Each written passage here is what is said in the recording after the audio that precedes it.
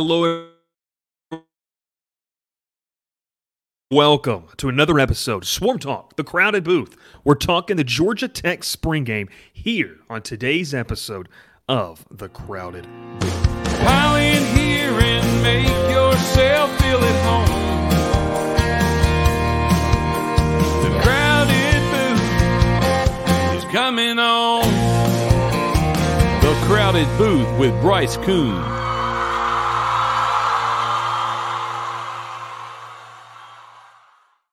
What's up, everybody? My name is Bryce Coon. We're back here with another episode talking the Georgia Tech spring game. It was a fun one. There was a lot of action. And most importantly, folks, points were put on the board on both sides as we get ready to talk about it today. I want to thank our sponsors here, Section 103, the best Georgia Tech gear you're going to find on the market. Make sure to go over there.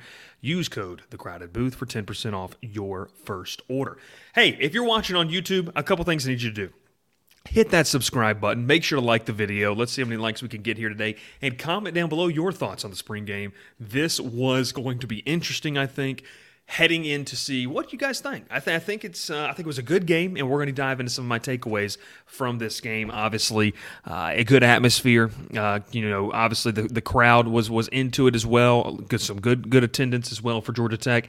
And I think we're going to see kind of going forward, we saw a glimpse of what this team can be. Now, let's start off right here with this. You have to understand when you get in a situation with a spring game.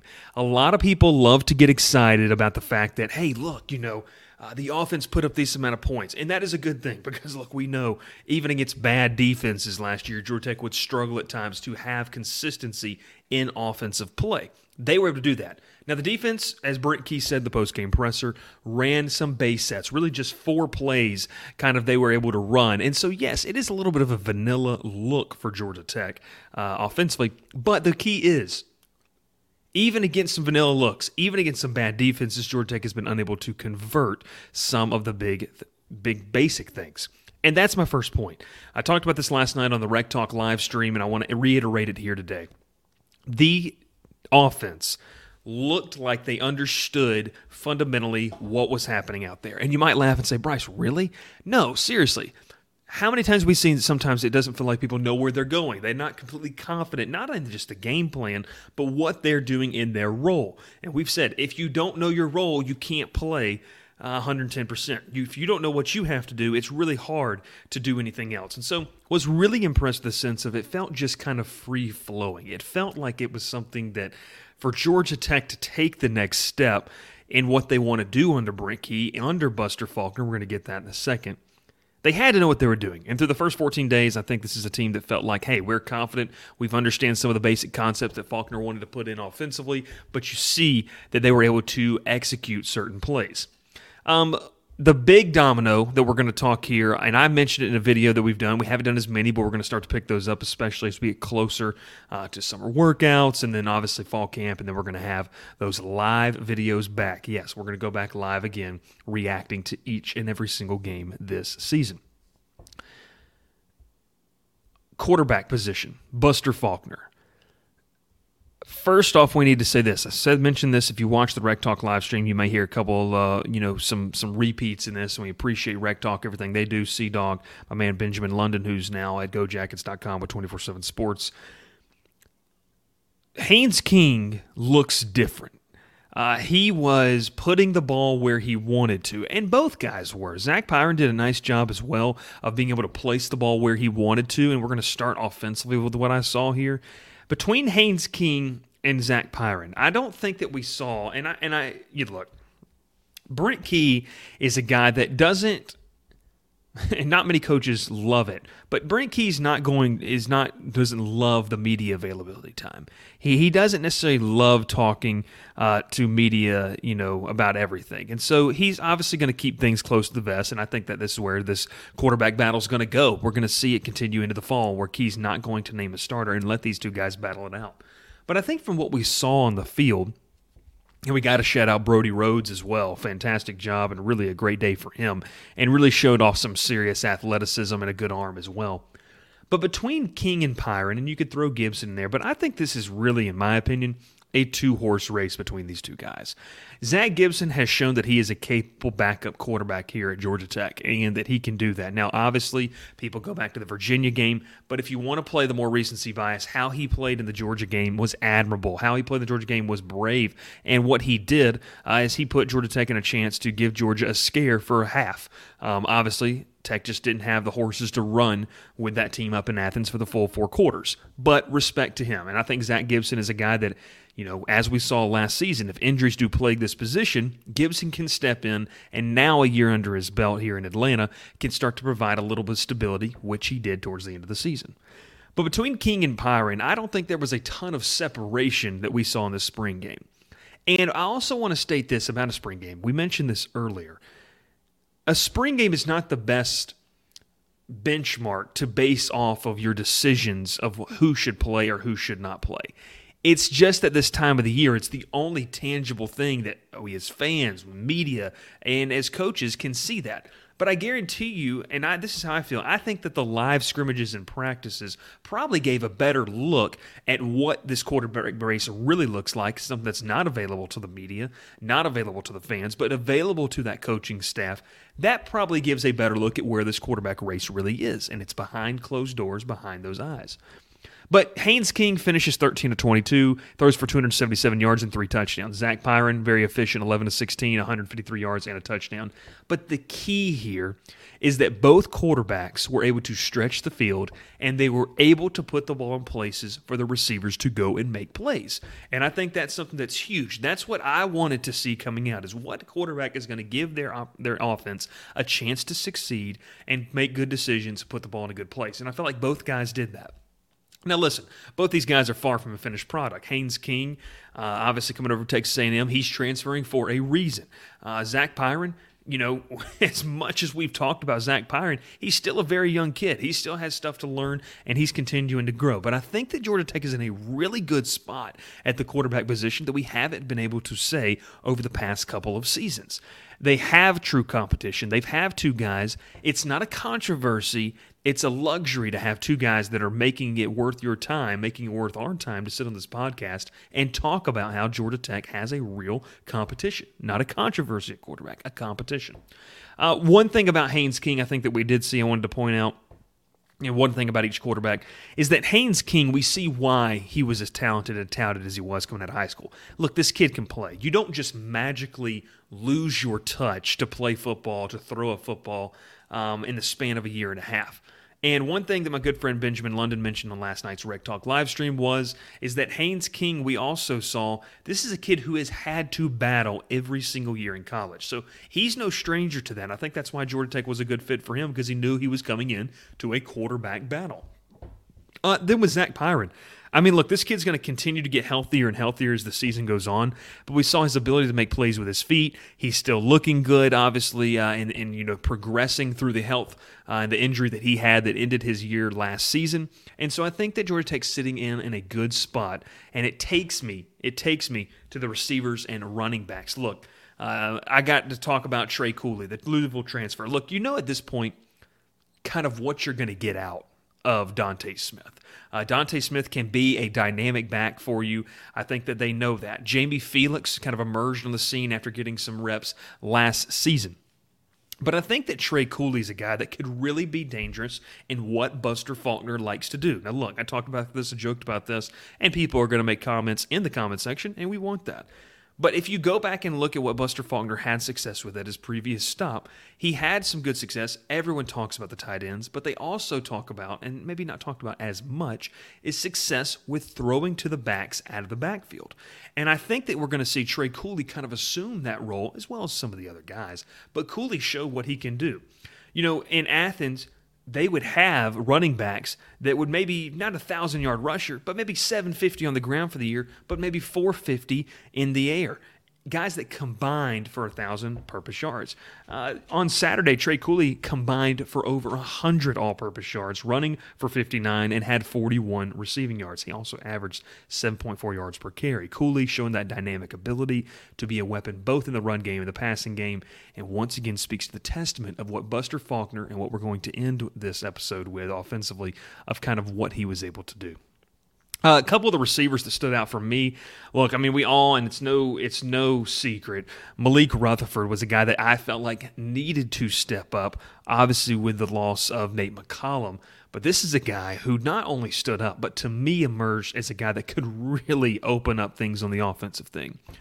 When you have a quarterback that can throw the ball down the field, which Haynes King and Zach Pyron are more than capable of doing, and Zach Gibson at times, and then you have a guy like Malik Rutherford that can take the top off of a defense.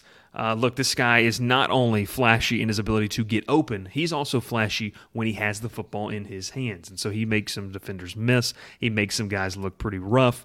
And I think that for Rutherford, this was a coming out party, and not only just for fans, because as fans, you see these names, you go on message boards, you read the tweets, you see the clips, and you think, man, this guy's going to be good.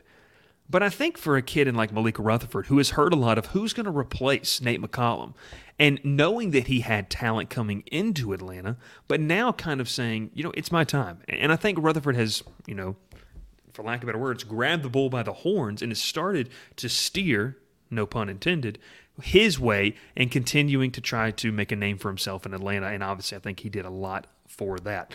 Another one, and I think this is a kid that was a little bit banged up last year, but redshirt freshman DJ Moore. Guys, this kid is dynamic, and you can get him if he potentially plays in the slot, or they flex the X, the Y, the Z receiver.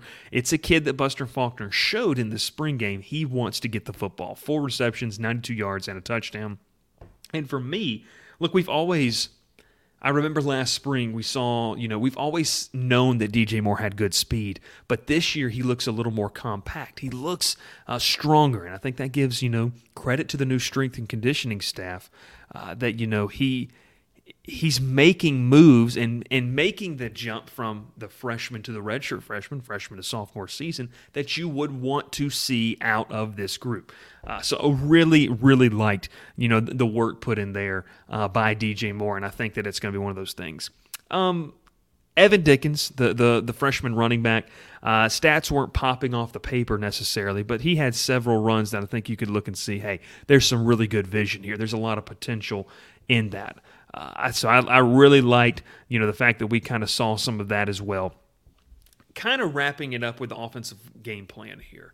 I think we got to give a lot of credit to Chris Weinke and Buster Faulkner working with Haynes King. He looks a lot better and more fluid in, the throwing motion. But I think that, when you see what they're able to do and what they dialed up. Folks, how many times did we watch last year that teams would just put 7, 8, and almost 9 guys in the box at times because they knew that Georgia Tech did not have the ability to consistently convert and execute plays of maybe 10-plus, 15-plus yards through the air. They just didn't have that ability at times last year. Well, it's starting to look like, and look, it was against a vanilla defensive effort, but it started to feel and look like this was a situation where Georgia Tech was able to turn and say, look, we're going to be explosive. And not the talk, but you saw it put into action offensively. I really enjoyed seeing what Georgia Tech was able to do, how Buster Faulkner was able to be creative in the playbook, but not gimmicky.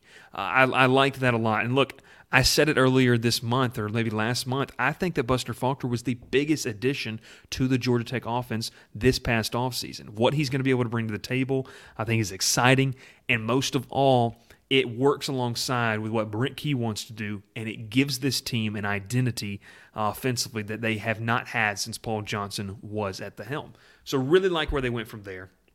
And then finally, certainly last but not least on the offensive side of things, the offensive line. And I think that you had to say, look, what is this offensive line going to look like? And I want to pull something up so I can reference it here that I had in my notes that we were talking about. But look, offensive line, when you see a guy like Jordan Williams, we saw him specifically in the North Carolina game slide down into that right guard position. When Jordan Williams was doing that, that's when this offensive line kind of took another step. Ja'Kai Leftwich out there on the tackle, Joe Fusel, Corey Robinson, Weston Franklin as well. Another year, this young group that, look, we had talked about, had some talent. It was probably the more talented group 2 years ago, but just needed that experience. Now they're sophomores, juniors. They're 2, maybe 3-year players. And then you have a guy like Jordan Williams that's been playing now for 3 seasons, entering his 4th year in the program. I love everything we're seeing there. I like the depth that they're growing there. Wing Green, Paul Tacho, Jordan Brown, Tyler Gibson. And another name, too, that stuck out to me was obviously, a guy named Elias Cloy, a freshman that's only been on campus for 2 months. But what did Cloy do? He's earning valuable reps in the second-team unit. And look, that speaks to that Georgia Tech's not bringing in guys on the offensive line that need to sit back and necessarily wait and need to learn. Yes, Cloy's going to get some valuable, what do we call them? Light reps, we'll call them, necessarily watching and seeing what the guys ahead of are doing. But he's also getting to put in work, and he's earning the respect of the staff. And what it kind of feels like it's moving to is say, hey, we don't care how old you are. If you can play, you can play. And I really liked the fact that I saw kids like Elias Cloy, get some run there in that game. I think it's huge for the development of them. But also, it's not just a gimme. It's not just a, hey, we're going to throw you a bone. I think Cloy has earned the right to get some second-team reps, which, hasn't always happened in Atlanta with guys getting opportunities that early on. So that's the offense side of things. I want to lastly mention, guys like Christian Leary, Abdul Janae. I like all these guys. I think they're going to be big pieces. I think that wide receiver room, when they get a guy like Chase Lane in, you add in Rutherford, you have Avery Boyd, DJ Moore, Avery Boyd healthy, and making that, that physical presence that I think Georgia Tech needs on the outside of the wide receiver position. I really like where Georgia Tech sits in that wide receiver room. It'll be interesting to see with the portal opening up back on April the 15th, which was just, 2 days ago. It'll be interesting to see, does Georgia Tech maybe want to add another one? Do they feel good about the depth? We'll have to kind of see what happens with the portal opening back up on April 15th. Going over to the defensive side of things as we continue throughout this podcast, I need to make sure I mention this. Tight end position, it's going to grow. It's going to get there. I saw the drops. We all did. It's going to get better. Defensively here, let's start on the back end where you have guys like, KJ Wallace continuing to make plays. Spider Sims kind of entrenched at that one cornerback position. You do have a conversation of who's going to be at the other side of things. And I think that when you kind of saw guys like Kenyatta Watson make some plays, obviously, against some really good players, Kenan Johnson, but you also kind of saw a guy named Amari Harvey that stood out to a couple of the media members in attendance as well. Where does he fit into things? A talented kid that came over from Auburn out of South Florida and then made the transfer leap over. I remember interviewing him last year. This is a kid that can play, and if he can play, they're going to find a spot for him. But really like the potential of what Kenyatta Watson can provide there at that cornerback position. He's got NFL length. He's a guy that has stood out on paper to scouts already, has stood out, in practices. I remember being at practices last season and guys saying, hey, who is number 3 in white? I think you can see that there's good competition and good combination of some guys that can run out there. The safety position, obviously, feels like LaMiles Brooks is, due for an all-ACC selection. This kid is unbelievable wearing number 1. You have Clayton Powell-Lee, but you've also got some really good depth in Jalen King and Kari G. Really like where they sit on the, defensive backfield because I think it's important. Because as you kind of start to move up to the front of the defense, for me, there's still some questions. And I like what we saw out of the linebackers, but I think it's going to be interesting to see how all these pieces kind of fit together. Where do these pieces go from here? And the linebacker position and the defensive line. Zeke Biggers continues to look impressive. You're going to have Micaiah Scott, Daquan Dowse, Sylvain, Kyle Kennard. You're going to have guys. But Itinosa Rubin was a guy that I think kind of stood out. Not the fact that he popped off the stat sheet, but the transfer from Clemson, I believe I'm correct in that.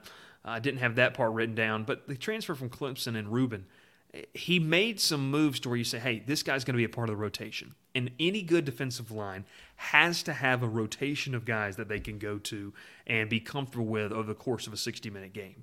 And I think Georgia Tech is starting to build that depth. All right, last but certainly not least, we're going to talk here about special teams. You have Gavin Stewart. He missed the PAT, was taken out subsequently. Aiden Burr's right behind him. Burr is a very talented kicker, obviously tore his ACL last season, didn't get to play. But Gavin Stewart provided the Band-Aid that Georgia Tech needed and the kicking woes they had last year. But I think Aiden Burr is a talented kid that's going to push for some playing time. You still have David Shanahan as the punter and the place kicker. Malik Rutherford back there, receiving punts. You saw what he did with the reverse. Really think that he's going to be a weapon for Georgia Tech as well. Let's end it right here. What did we learn the most out of Georgia Tech's spring experience? I think that we learned, one, that this team, this program is starting to form that identity that they never could under the previous regime. Give credit to Brent Key for bringing in a solid staff, a staff that can compete, in my opinion, at the Power 5 level and is worthy of a Power 5 staff, in my opinion. I love what Buster Faulkner's been able to do. I love what Chris Winke's been able to do with the quarterbacks. And I believe that this is a team that is going to continue to grow and has a good situation on their hands at quarterback. You have two capable guys. May the best man win. I've made it my point. Zach Pyron, obviously everyone loves the heart and determination that he showed last season towards the end of the year, but we have to be far removed from letting that blind us, whoever is the guy that needs to most win the job. Pyron, very talented. Haynes King, a talented kid as well. We're going to see who wins that job. Whoever does will be better for it. I think Georgia Tech is going to be in capable hands, whoever wins that job. I love those two players as well. What do you think? Let me know down in the comments below as we wrap up this episode. Thanks so much for tuning in, talking the Georgia Tech spring game. It was a fun day. It was a beautiful day for football in Midtown Atlanta, and I think that we also continued to see what this program needs to do and what they're going to do kind of going into the summer. I think that we're going to see the relationships between tight ends, running backs, receivers, and quarterbacks grow when they get some of that extra work in. But I'm excited to see kind of what happens as we lead up into the month of September and that big game, that big date against Louisville in Mercedes-Benz Stadium. My name is Bryce Koon. This has been Swarm Talk, the Georgia Tech podcast here with the Crowded Booth Media, continuing to pump out content. Make sure you do a couple things for me. Hit subscribe, hit some of the links down below, join the Discord, join the conversation as well, and make sure, last but not least, check out Section 103, some of the best gear, in my opinion, that you're going to find as a Georgia Tech fan. We'll catch you next time. My name is Bryce Koon. Thanks so much for watching. We will talk to you about Georgia Tech, maybe transfer portal. Do they look anywhere? What could they add? What could they lose? That might come up next week on the Crowded Booth in the Swarm Talk podcast. Pile in here and make yourself feel at home. The Crowded Booth is coming on. The Crowded Booth with Bryce Koon.